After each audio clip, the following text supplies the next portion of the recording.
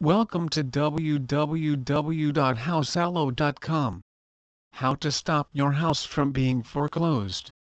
Your home may be in foreclosure for a number of reasons, but each of them may be hard to deal with both emotionally and financially. Many people go into foreclosure because they are laid off or fired from their job, can't work because of serious medical conditions, have stopped paying their bills, have a divorce or issues with the co-owner of the home, are transferred to another state for their job, or can no longer afford to maintain the home. When homes go into foreclosure, they are typically auctioned off to the highest bidder, who is then left to fix whatever issues remain with the house, if any.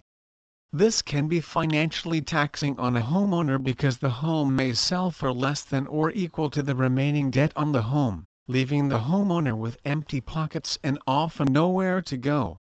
Please visit our site www.houseallo.com for more information on how to stop foreclosure. Ohio.